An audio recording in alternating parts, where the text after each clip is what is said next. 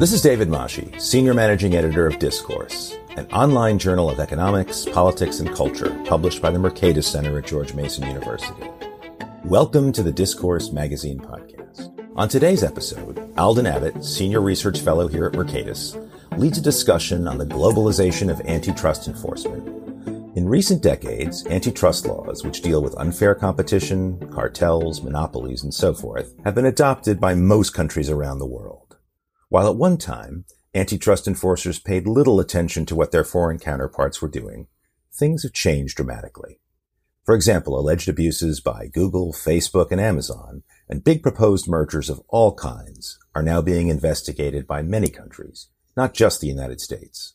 Joining Alden for a discussion about all of this are William Kovacic, Professor of Law and Policy at George Washington University Law School, and James Rill, one of America's foremost antitrust lawyers. The audio, as well as the transcript of this conversation, has been slightly edited for clarity. I'm delighted to welcome this audience to our podcast on the globalization of antitrust. Antitrust is a very hot topic here and around the world. So joining me here today are the two individuals who've done the most to spread the gospel of antitrust to the four corners of the world, the Honorable James Rill and Professor William Kovacic.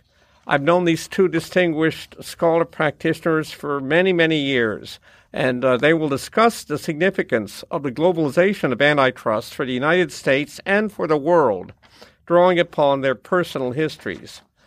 Professor William Kovacic is Global Competition Professor of Law and Policy at George Washington University Law School, Director of the school's Competition Law Center. He's a former professor at George Mason University Law School and former Commissioner of the Federal Trade Commission during the George W. Bush administration. Since August 2013, he has served as a non-executive director with the United Kingdom's Competition and Markets Authority. And he has been very heavily involved in the International Competition Network. We'll discuss that in greater detail later for many, many years.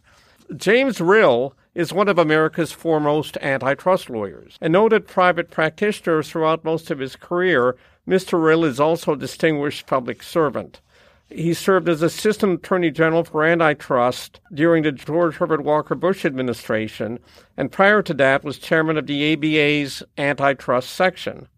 As Assistant Attorney General, he negotiated the U.S.-European Union Antitrust Cooperation Agreement of 1991 and issued a first joint Federal Trade Commission and Justice Department horizontal merger guidelines in 1992. In 1997, Mr. Rill was appointed to serve as co-chair on the U.S. Department of Justice's International Competition Policy Advisory Committee, and through that, he played a leading role in the formation of the International Competition Network, which comprises almost all of the nation's competition agencies. Now, I will discuss the development of global antitrust through a number of guided questions, and we're looking forward to an entertaining dialogue. Both these gentlemen are loquacious and have very strong ideas. So, gentlemen, you've worked in the antitrust field for decades, and when you started your careers, a focus of American antitrust lawyers was almost entirely domestic. So what made you interested in international antitrust? And how did you start getting involved in international issues? I think I'll start with Mr. Rill, whose career as an antitrust lawyer goes back to the 1950s. Well, thank you very much, Alden. It's an honor to be on the program with you and particularly Bill, longtime friend and colleague whom I admire greatly and who's really made most important mark in antitrust of any of us in the international field. You know, my dear friend Tom Leary, who many years practiced antitrust law, wrote a book called The Accidental Lawyer. And I think that my first involvement in international antitrust, I would describe it as reflecting the accidental antitrust international lawyer. Before I was appointed Assistant Attorney General, I had only minimal experience in international antitrust and was doing mostly domestic mergers and conduct cases. But like 2 weeks after I joined the antitrust division, I got a call from the AG, Dick Thornburg at the time, and he said, Jim, you're going to Japan. And I said, General, you're tired of me already? And he said, no. I got a call from Carla Hills, who was then the U.S. Trade Representative, an old friend.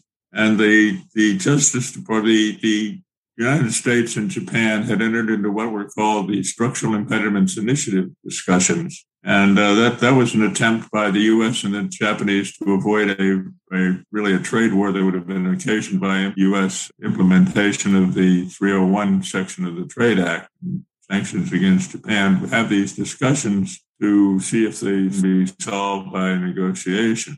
There were six. I'll get into more detail later, I believe, but there were six co-chairs of the U.S. side: Commerce, State, Treasury, USTR, and Council of Economic Advisors. The Japanese counterparts were there also. So in early September of 1989, I headed off to Tokyo to get involved in the Structural Impediment Initiative talks, in an attempt to provide to and encourage the Japanese Fair Trade Commission to enforcing boycotts, if you will, or refusals to deal with the U.S. exports in the very highly concentrated, both vertically and horizontally, Japanese market. During my time in office, I made 5 or 6 trips to Japan, or within context of the discussion of these talks, which I think produced a good result. But that really started me off on the trail of antitrust in the international field, and followed up. I could talk a little bit more about discussions with then Sir Leon Britton, who was the Commissioner for Competition of the EU, former cabinet member in the Thatcher cabinet in the UK, leading up to the Cooperation Agreement of 1991. But I don't want to monopolize the whole story. But that's really how I got started in my continuing interest in the field of the international antitrust. The third development during that period, of course, was the fall of the Berlin Wall and the opening up of and entry into market of the former satellite states of the Soviet Union. And we had several discussions there and meetings in some of those countries back in early 1990. But I can get into more detail on that if you'd like as well. But all of a sudden, I found myself in Japan and Eastern Central Europe. Of that repassed, rather, I never lost it. So that's where I got started, Alden. Well, thank you. So you got started at a very high level and working with Japan and Europe, which were the two central jurisdictions beginning to work on competition law. Professor Kovacic, tell us something about your interest and early involvement in international antitrust. Alden, I'm enormously grateful to you for the opportunity to participate in this conversation, and it's a tremendous honor to do this, not just with you, but with Jim. In so many ways, Jim set the foundation for the modern framework of international competition policy as we know it today. And if you were to look at the faceplate that would go on a major structure, the bridge, you would see Jim's name on that bridge, because in so many ways he helped build that framework. And all of us who've walked across that bridge owe a debt to Jim. So it's a delight to be here. My beginning in this area goes back to 1975, 1976, only a few years ago, 45 years ago, when I had the opportunity as a law student to have a leave of absence to work on the majority staff of the Senate Antitrust and Monopoly Subcommittee of the Senate Judiciary Committee. I was a research assistant on that staff. The committee was headed by Phil Hart, and my principal assignment during the year I was there was to work on a measure that soon became adopted as the Hart-Scott-Rodino Antitrust Improvements Act of 1976. My focal point was the then proposed mechanism for subjecting certain mergers to a mandatory notification requirement and a suspensory period to permit the government agencies to gather information and review transactions before they were consummated, and if necessary, to intervene to block or modify transactions. A keen area of interest for the committee was the larger global experience. In 1975-76, there were perhaps 20 jurisdictions that had established competition laws in some form. That number today is over 130. Things have changed quite a bit. But a number of jurisdictions had experimented in a very tentative way with notification mechanisms, nothing that quite resembled what Hart-Scott ultimately adopted. But it was a wonderful opportunity for me to do a global survey of which jurisdictions had competition laws. Senator Hart had devoted a considerable amount of his time as chair of the Antitrust Subcommittee to holding hearings on the then emerging topic of international competition law.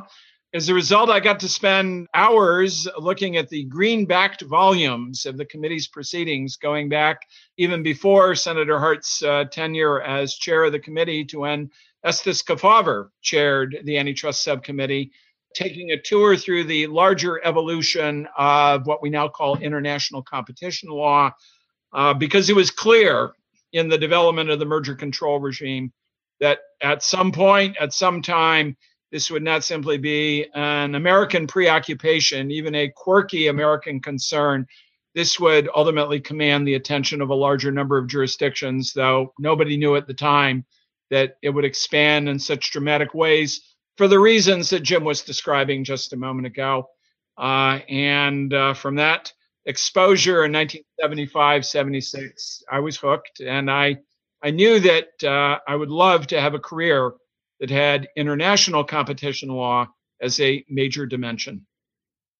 Getting to major jurisdictions involved in antitrust. Now, Japan developed a competition law during the post-war occupation when Douglas MacArthur, in fact, pushed for development of a fair trade commission in Japan and antitrust laws generally. But antitrust law was not very important in Japan. And even as late as the late 1980s, early 90s, it wasn't too important. Mr. Rill, can you tell us how antitrust came to be important in Japan and why it wasn't terribly important at first? Let me start out with the first part of it, that why it was not particularly important at first. One would have to read, and I think it was reported in a book by Prestowitz, that the first very important prime minister of Japan post-war, Yoshida, really responsible for the formation of the Liberal Democratic Party, wrote in his memoir that the worst imposition of the Allied Control Commission was the imposition of the antitrust laws on Japan, which terribly distorted Japanese growth and economic success. That view was embodied, I think, very much in the approach of the Japanese commerce agency MITI, and MITI had much more power than the JFTC. Along at some point, I would say in the 50s or 60s, the JFTC attempted to show its strength by moving against cartels in the petroleum marketing business, and MITI put the clamps down on it. And the JFTC, from that point forward, really had no authority within the Japanese government to speak of. The MITI command control industrial policy approach of the precedents in Japan over any kind of what we would consider to be competition policy. And the JFTC was actually chaired in many times, in seriatim by men who were sent, and I mean men, who were sent over from the finance ministry, who had very little either love or knowledge of competition policy, and thought of whatever consumer welfare was, strange American notion. The evolution of the JFTC into a strong part of the Japanese government really, I think, coincided with, and I don't think we can claim credit for it, but I think the economics of Japan claims some credit for it. They recognized that internal competition, which was fairly vibrant, could well be stimulated as well by a overall competition framework that would not retard, but would considerably enhance the growth of the market economy of Japan.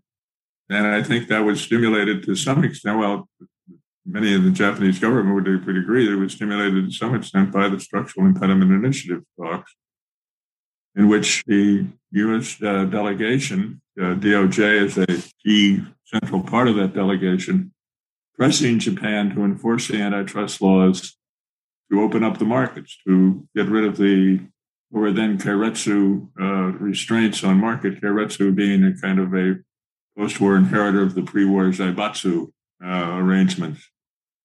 And we weren't entirely successful. I think that the first stimulation of auto exports did not go very far, but the fact that did bring to light the importance of the Japanese Fair Trade Commission. And I think as that evolved, the recognition of a competition regime became much more embedded in the Japanese public policy principles. I would have to tell you that I'm sort of embarrassed to tell you, but former Commissioner Matano of the JFTC once told me, he said, "We really want to put a bust of you in the halls of the JFTC because you gave us credibility with the SII talks to have an important part of the Japanese government." And I think that now we see that Japan, I mean, nobody's perfect, but I think Japan now occupies a very important role in international antitrust, and I think as a responsibility and has exercised the responsibility to attempt to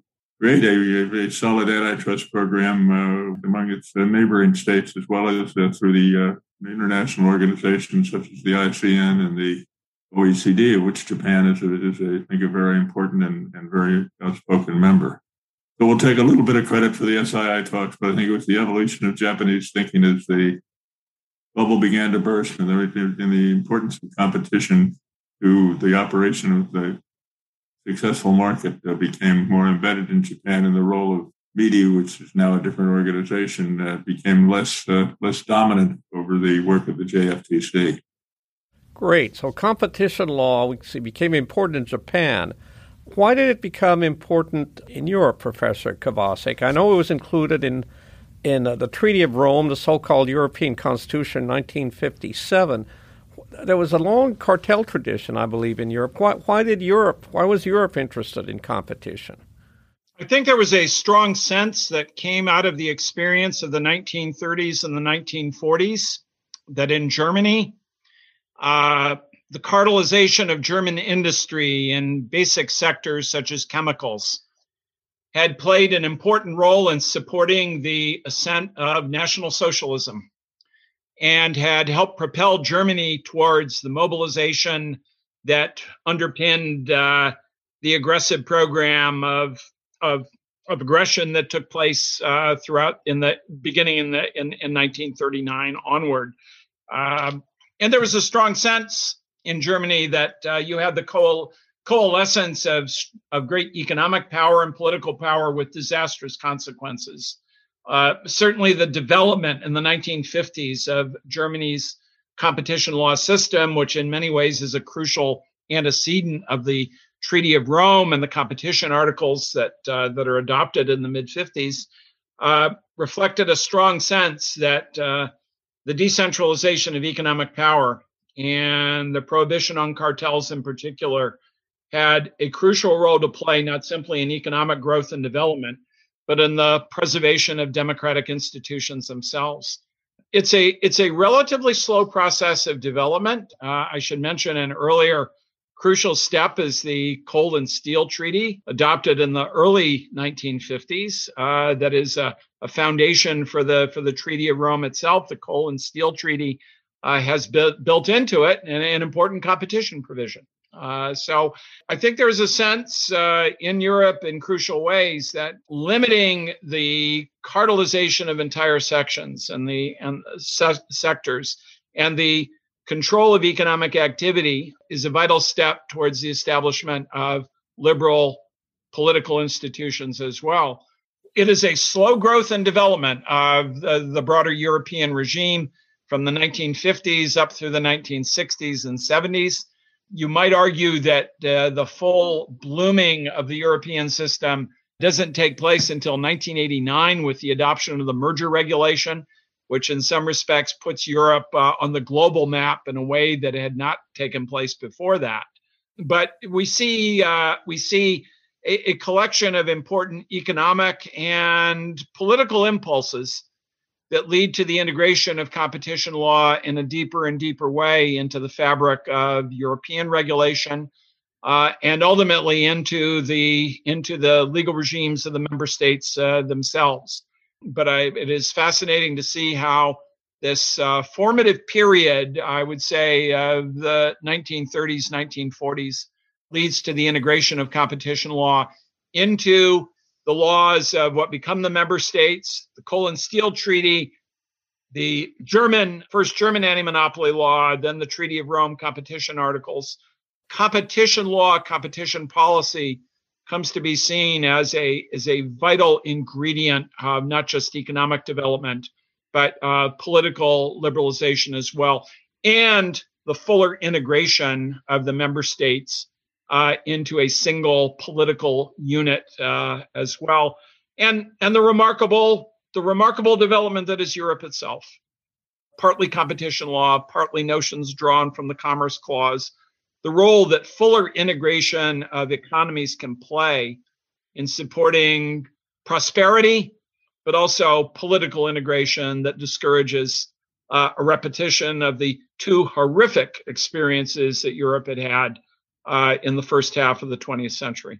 You mentioned 1989. I think 1989 to 1991 period is a sort of a key turning point, isn't it? Because you had the fall of the Berlin Wall, collapse of the Soviet Union, and suddenly the United States starts promoting the adoption of competition regimes in the former Soviet Union and former communist countries, also in developing countries. And both of you had a real involvement in that. I know Professor Kovacic through his work in developing countries, and Assistant Attorney General Rill as part of the Bush administration, later on as part of this effort to promote an international grouping of antitrust of competition agencies. Can you tell us a little bit about your efforts, perhaps Professor Kovacic and then Mr. Rill?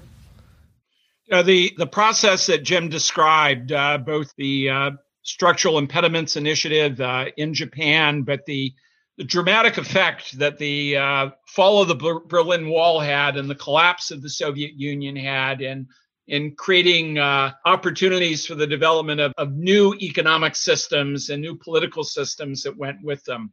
If we come into 89, 90, there are by this time about 30 jurisdictions that have a competition law in some form. Over the past 30 plus years, that number has grown to over 130, 100 new systems in barely 30 years. A crucial part of that process starts in the period you describe, where countries are re-examining the foundations for their economies, switching from economies that relied crucially on central economic planning, deep government involvement in all aspects of the economy, toward a more market-oriented regime. There was a belief as part of this process, a belief nurtured in part by the United States, by the European Union, that a process that simply privatized monopolies, that put state monopolies into private hands, a system that created a more liberal economic order without providing some assurance that that system would act in the best interest of citizens and generate economic results that would be seen in a visible way as a positive benefit of economic liberalization and would support political liberalization, meant that you needed regulatory institutions, competition policy institutions, that would ensure that the private economic order would have strong incentives to operate in the broader public interest and would do so. And this meant that in country after country, some ingredient of competition law and policy became part of the package of suggested reforms. There was a parallel awareness that part of the effort that a system of competition law isn't simply suspended in the air, that the competition law system depends vitally on a whole host of supporting institutions, public administration, private law, definitions of property rights, contract rights, professional societies, academic bodies, whose work are vital to the support and operation of a competition law system, courts that are seen as respected and honest adjudicators of disputes. There was not only the awareness that some measure of legal framework that would support competition was important, but that there was the vastly important step of building the foundations for effective legal regimes as well.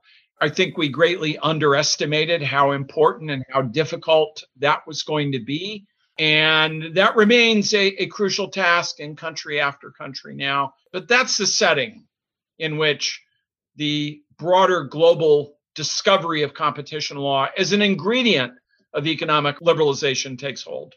Mr. Rill, after leaving office in the early 90s, you kept up your involvement through your leadership in this International Competition Policy Advisory Committee and worked in a bipartisan fashion really in that area, and which led to the development of the so-called International Competition Network, which now has over 130 members. And that network was formally set up in 2001 at the beginning of a George W. Bush administration. Can you tell us something about your role in all of that and your thoughts on the launch of the ICN and perhaps where the ICN is going? Has it been successful? And I'll ask Professor Kovacic to put in his 2 cents as well. Well, we certainly were worth a lot more than 2 cents. But what happened in 1977, Attorney General Reno and Assistant Attorney General Joel Klein appointed me as co-chair of what was the International Competition Policy Advisory Committee. The Justice Department, recognizing the growth of competition policy that Bill has described, and particularly in Europe, to try and advise the Department of Justice what appropriate measures it might take to confront, cooperate with, enhance the development of positive competition principles throughout the world. The Competition Policy Advisory Committee, acronym ICPAC, was really a non-governmental body that was formed an advisory committee to the Department of Justice.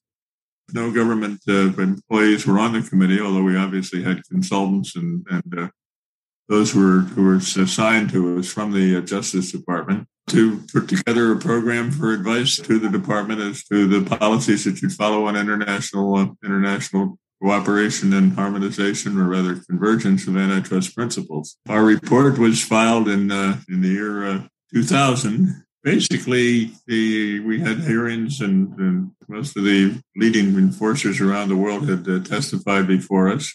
One of the recommendations, we covered merger policy, cartel policy, organizational issues. One of the recommendations was the formation of a more or less informal formal entity, which we call the Global Competition Forum in the ICPAC report, which would consist of basically antitrust enforcers who chose to join. The only qualification for being a member of this Global Competition Forum was that the country had to have an antitrust law and an antitrust agency. The notion was that it would be an opportunity for antitrust enforcers to get together and discuss all antitrust all the time and not be necessarily subject to directly influenced by, taken over by other organizations of the various governments, including, for example, in the U.S., USTR, to come up with recommendations for the global harmonization of antitrust policy. That was the beginning, and much of the credit for this notion, this idea, this thought came from Professor Merritt Jeno of Columbia University, who was the executive director of the ICPAC, and much of the work of the ICPAC is attributable to her foresight and hard work. She deserves the lion's share of the credit for what ICPAC produced. After the filing of the report, there was a little bit of a hiatus, and there was not much of no immediate move towards the formation of this all antitrust all the time informal organization. And so Merritt and I visited with Assistant Attorney General Klein, who had very little time left in office at that stage. We're talking in the year 2000. We persuaded him that would be a good part of the legacy would be to have a strong endorsement of that policy, of that organization. So, and of course, Joel agreed. And on the occasion of the anniversary, the 10th anniversary, a little bit later than the 10th anniversary, actually, of the European merger regulation that Bill referred to a while back, Joel announced the U.S. strong support for the formation of the Global Antitrust Informal Organization, as recommended in the ICPAC report. As I understand it, that came as a little bit of a surprise to the competition commissioner of the EU. At the time was Mario Monti from Italy. But he thought it was a good idea. And the next day, at his remarks at the anniversary of the merger regulation, endorsed Joel's comments and said we should get it moving. Well, and again, a little bit of hiatus occurred until there was a meeting in early 2001 at Ditchley Park, major antitrust enforcers attended that meeting with the express purpose of seeing what impulse, what motivation, what generation can be given to the creation of this organization. The meeting that came out of Bletchley Park was organized by a fellow, Bill Rowley, prominent antitrust lawyer. The impulse came out of Bletchley Park, and then it was picked up by Bill Kovacic and Tim Muris, who were then running the Federal Trade Commission in 2001 as the new administration took over. And they had the very, very important, motivating, impulsive role for the creation of this of the organization. So in September of 2001,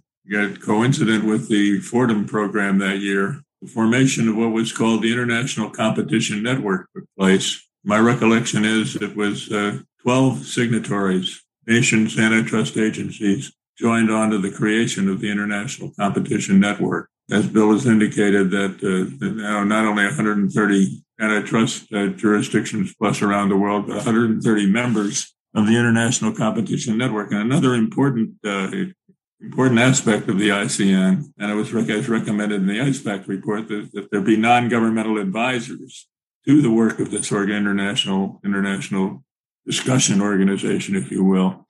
And so now it is peopled by not only the 130 members, but a large number of non-governmental advisors who are designed to make a contribution and recommendation and really elbow grease as well to the work of the ICN. Now, how important is the ICN? In my view, it's very important. I think much of the work done by the ICN has enhanced sensible antitrust policy around the world through merger pre-notification recommendations on predatory pricing, through recommendations on unilateral conduct, now recommendations, and I think mostly very importantly, recommendations on fair procedure, sensible procedure, still work in progress. And now recently the ICN has adopted a proposal initially voiced by the Assistant Attorney General at the time, Macon Delrahim, to create some level of accountability, an organization to create some level of accountability, or whether or not fair procedures were being adopted and followed. And that now is embraced in the ICN, taken over by the ICN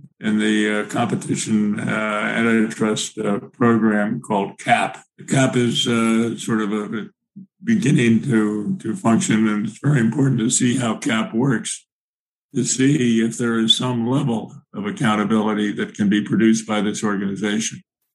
That, I think, it could be a very major contribution of the ICN to this point. But that's where it stands. Professor Kovacic, what's your evaluation of the ICN, how effective it is? A couple of thoughts to add to Jim's wonderful panorama of the creation of the institution.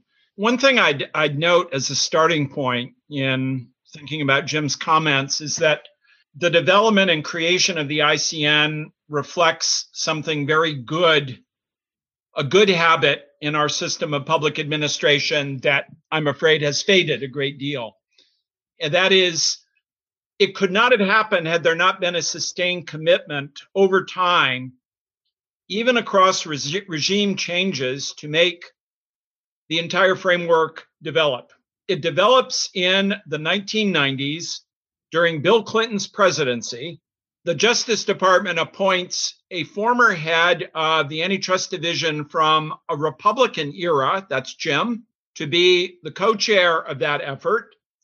And then the question comes in late 2000, where's it going to go now?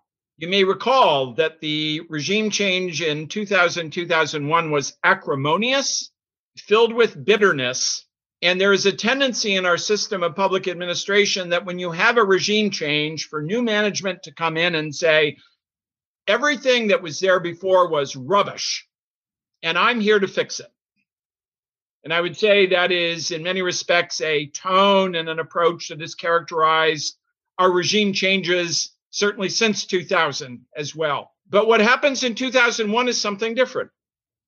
That is, in the antitrust agencies, it's at the FTC with Tim Muris, it's at the Department of Justice with Charles James. There is a view that this initiative created during the predecessor administration is worth carrying forward.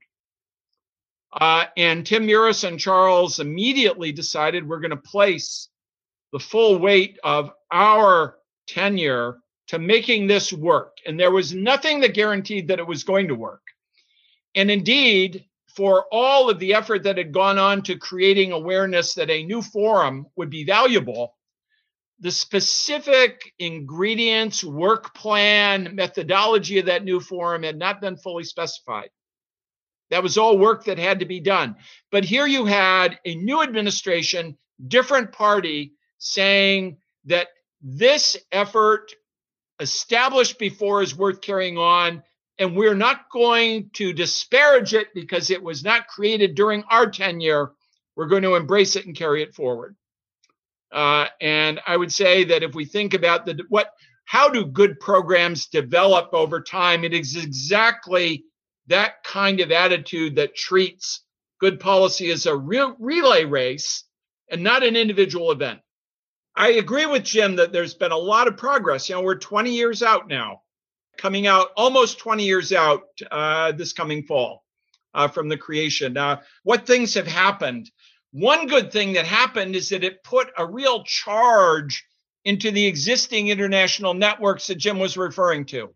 The United Nations Commission on Trade and Development, the Competition Committee of the Organization for Economic Cooperation and Development, to mention too. Competition in the entry of this new institution made those institutions much better. It focused their work in a much more practical way.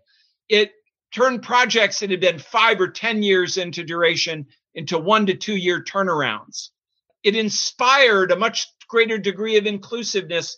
The OECD shifts to a model that includes a global competition forum. That unmistakably reflected part of the influence of the nurturing and germination of the International Competition Network itself. So it made those networks much better than they had been before. It inspired the creation and has inspired the creation of regional replicas of the ICN. A problem for the ICN and a number of other of the large international networks is that within the umbrella of so many institutions, you have diverse interests. The interests, capabilities, and position of many competition authorities created in the last 20 years, especially in emerging market environments, are much different in many ways than those of the oldest of the institutions. So we now see a recognition that joining up those newer authorities on a geographic basis, for example, enables them to address common needs and common conditions much better than they would otherwise. So we've had the development in many ways in Africa, in Latin America, in Asia, to take 3 regions of regional groups inspired by the opt-in, standard-setting, inclusive model established by ICN being created. I don't think that would have happened in the same way that it did without ICN.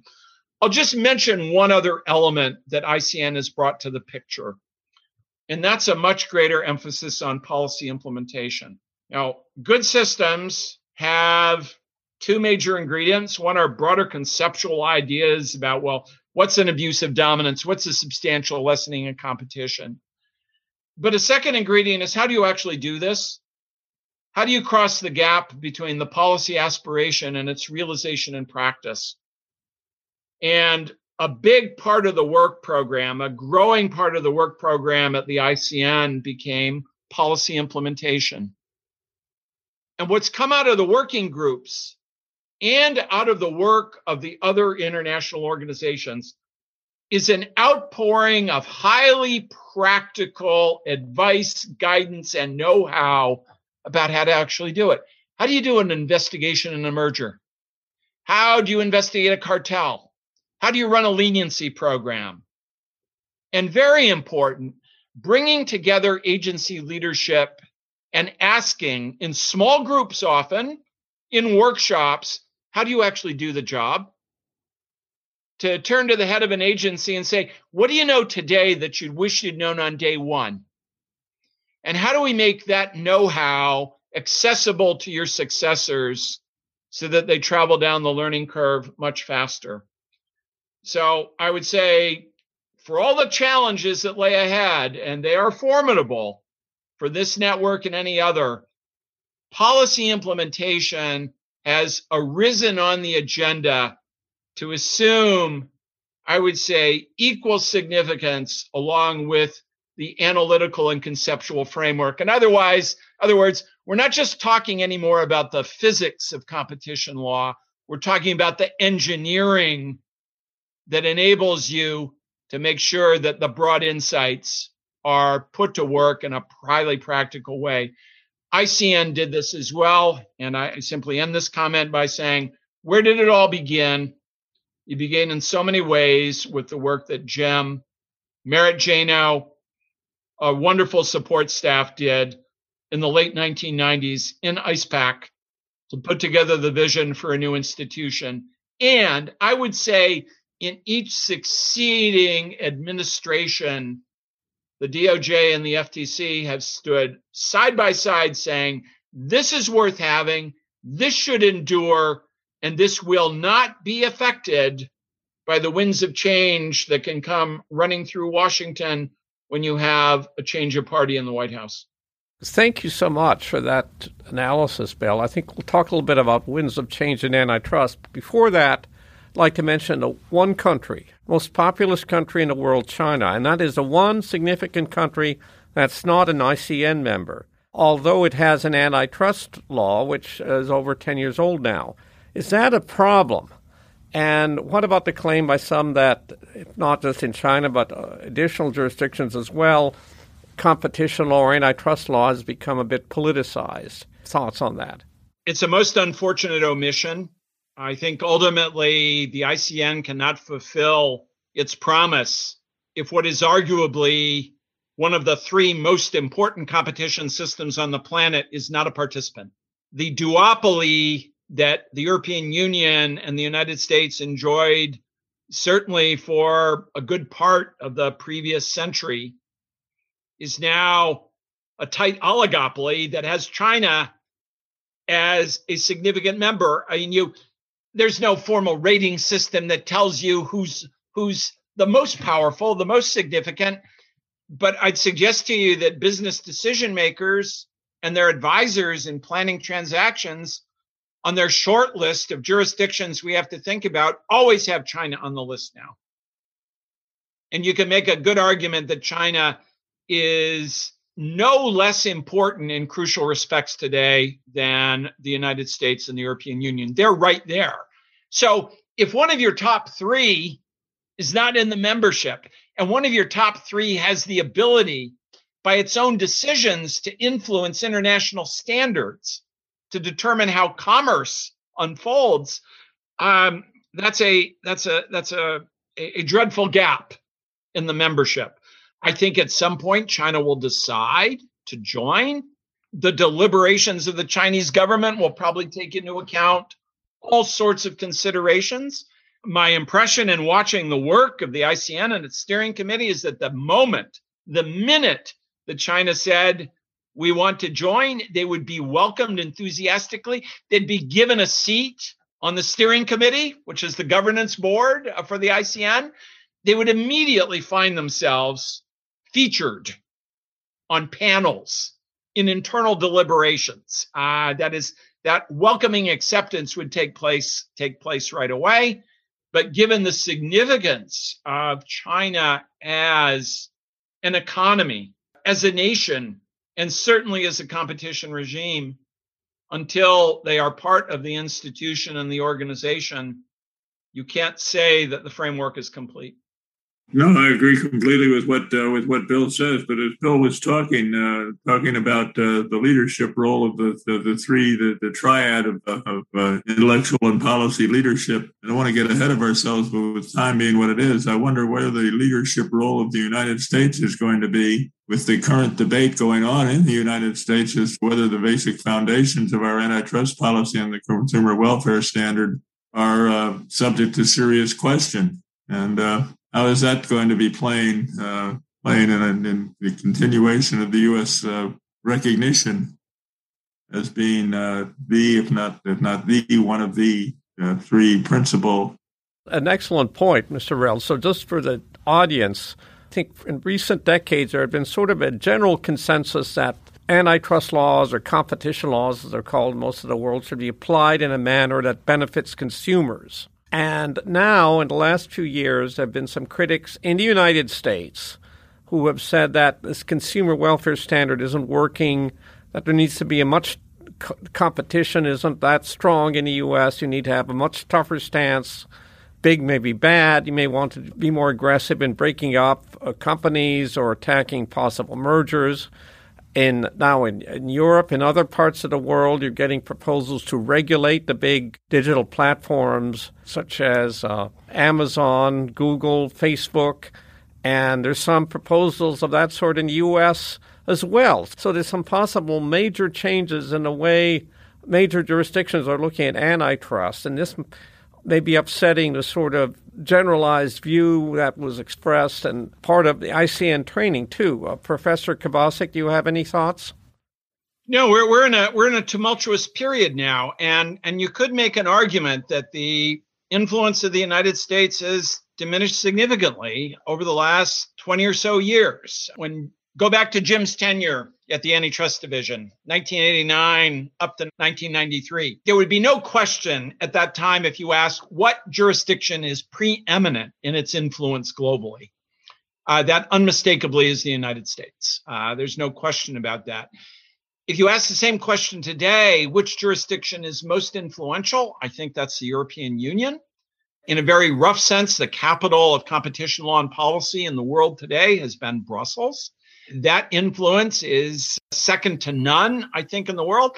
It's a contestable position because of developments not just in China, but in India, in Brazil, and a host of other countries that are doing important work.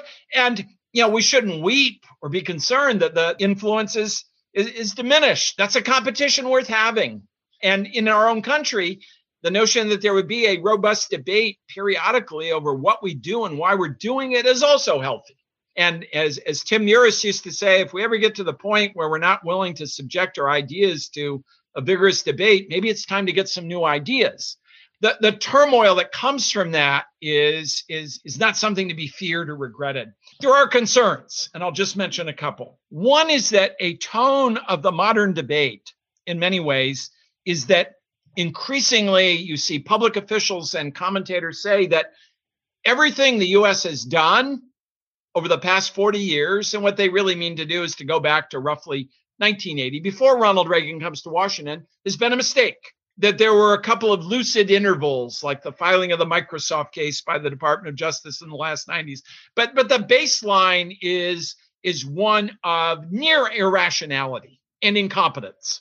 Or to use a phrase, a word that is popular in discussions today, decision-making that is corrupt. So not only is the system as a whole a wasteland, but the people inside the system have been fatally flawed, if not morally derelict in some ways. The tone of the debate is so harsh.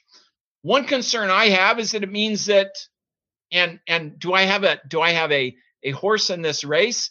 Am I fond of looking at my own time at public service as being a wasteland or being individually derelict? That's not my predisposition. But I think a neutral observer would say, if you look carefully at things that are done over this period, there are lots of things to like. One consequence of the modern critique is we're telling the rest of the world there's nothing to look at there. It's all bad.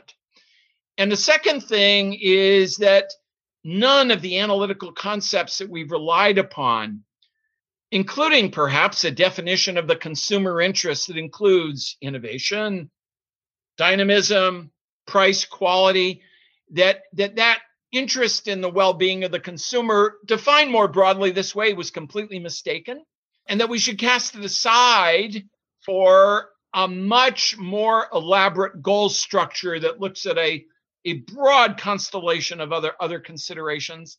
We may be on the verge of telling the world that we think that this orientation itself was deeply mistaken. And if I'm a foreign observer, I'm a bit concerned looking at a system that says, for the last 40 years, we have been deranged. We've been crazy. Indeed, in some ways, morally derelict. But it's better now. It's all right now. We see the world clearly. why should I ever trust this system that is so prone to this kind of lapse and just seems to have waken up? To the extent that we have useful things to say to the world about how to do this, why to do it, how to carry it out, I'm not sure that we will be in a position, if this critique is taken on abroad, to have a positive role to play. Those are sobering thoughts. So we've seen the development of antitrust laws, so-called competition laws around the world, efforts at international cooperation. I think there's also, it was already discussed through the ICN and other institutions. Also, I'll add, through the United States agencies, cooperate on particular cases, particular matters with major foreign counterparts on a regular basis. But we also see some major changes afoot that could derail things, and the future of competition law, its standards, how it's applied, the role of the United States and other jurisdictions is a bit up in the air. But do you have any closing comments, anything perhaps more optimistic, Professor Kovacic, for our audience? I think the process of cross-border cooperation has been a success story. If we go back to the period that Jim introduced early on, if we go back to the period in the 1980s, Europe develops its own merger control regime. We see the emergence of so many more systems around the world.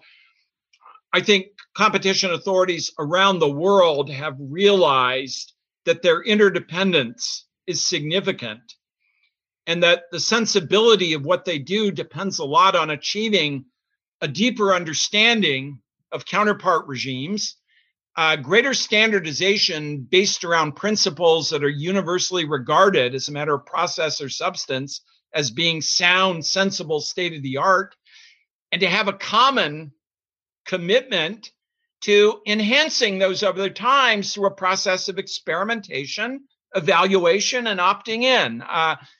The awareness of the importance of that interaction and the knowledge that sharing experience enables individual jurisdictions to move down the learning curve much faster than they would otherwise, that especially with the welter of matters running internationally now involving tech giants and others, that there ought to be a conversation among the major actors about what are we doing and how are we going about that.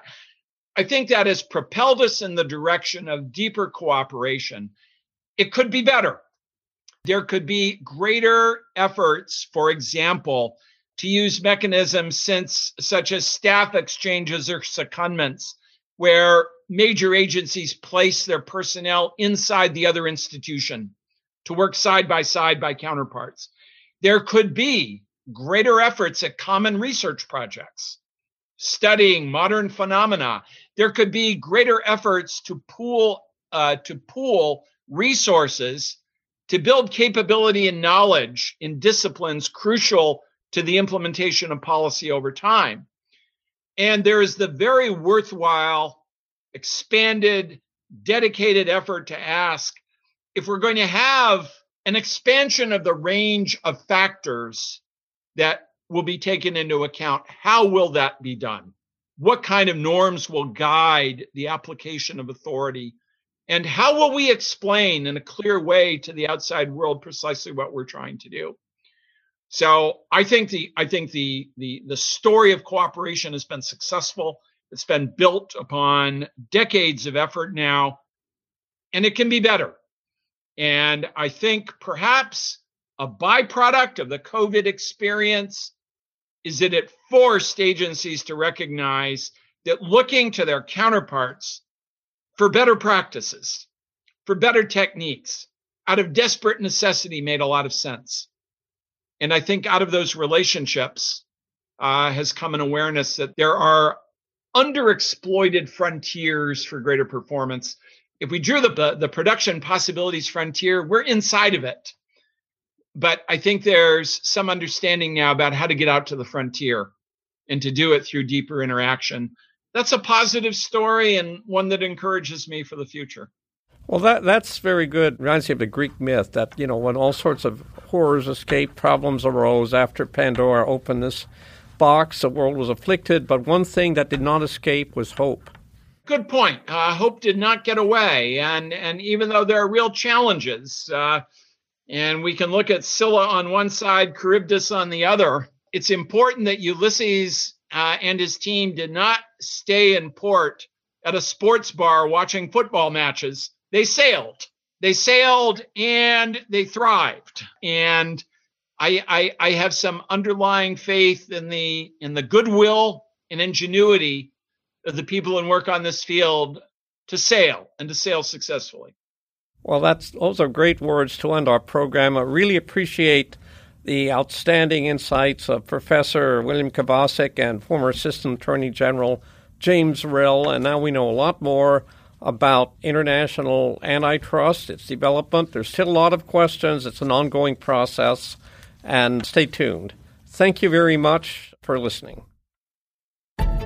Thank you for listening to the Discourse Magazine podcast. You can subscribe to the podcast on Apple, Spotify, Google, Stitcher, or your favorite podcast app.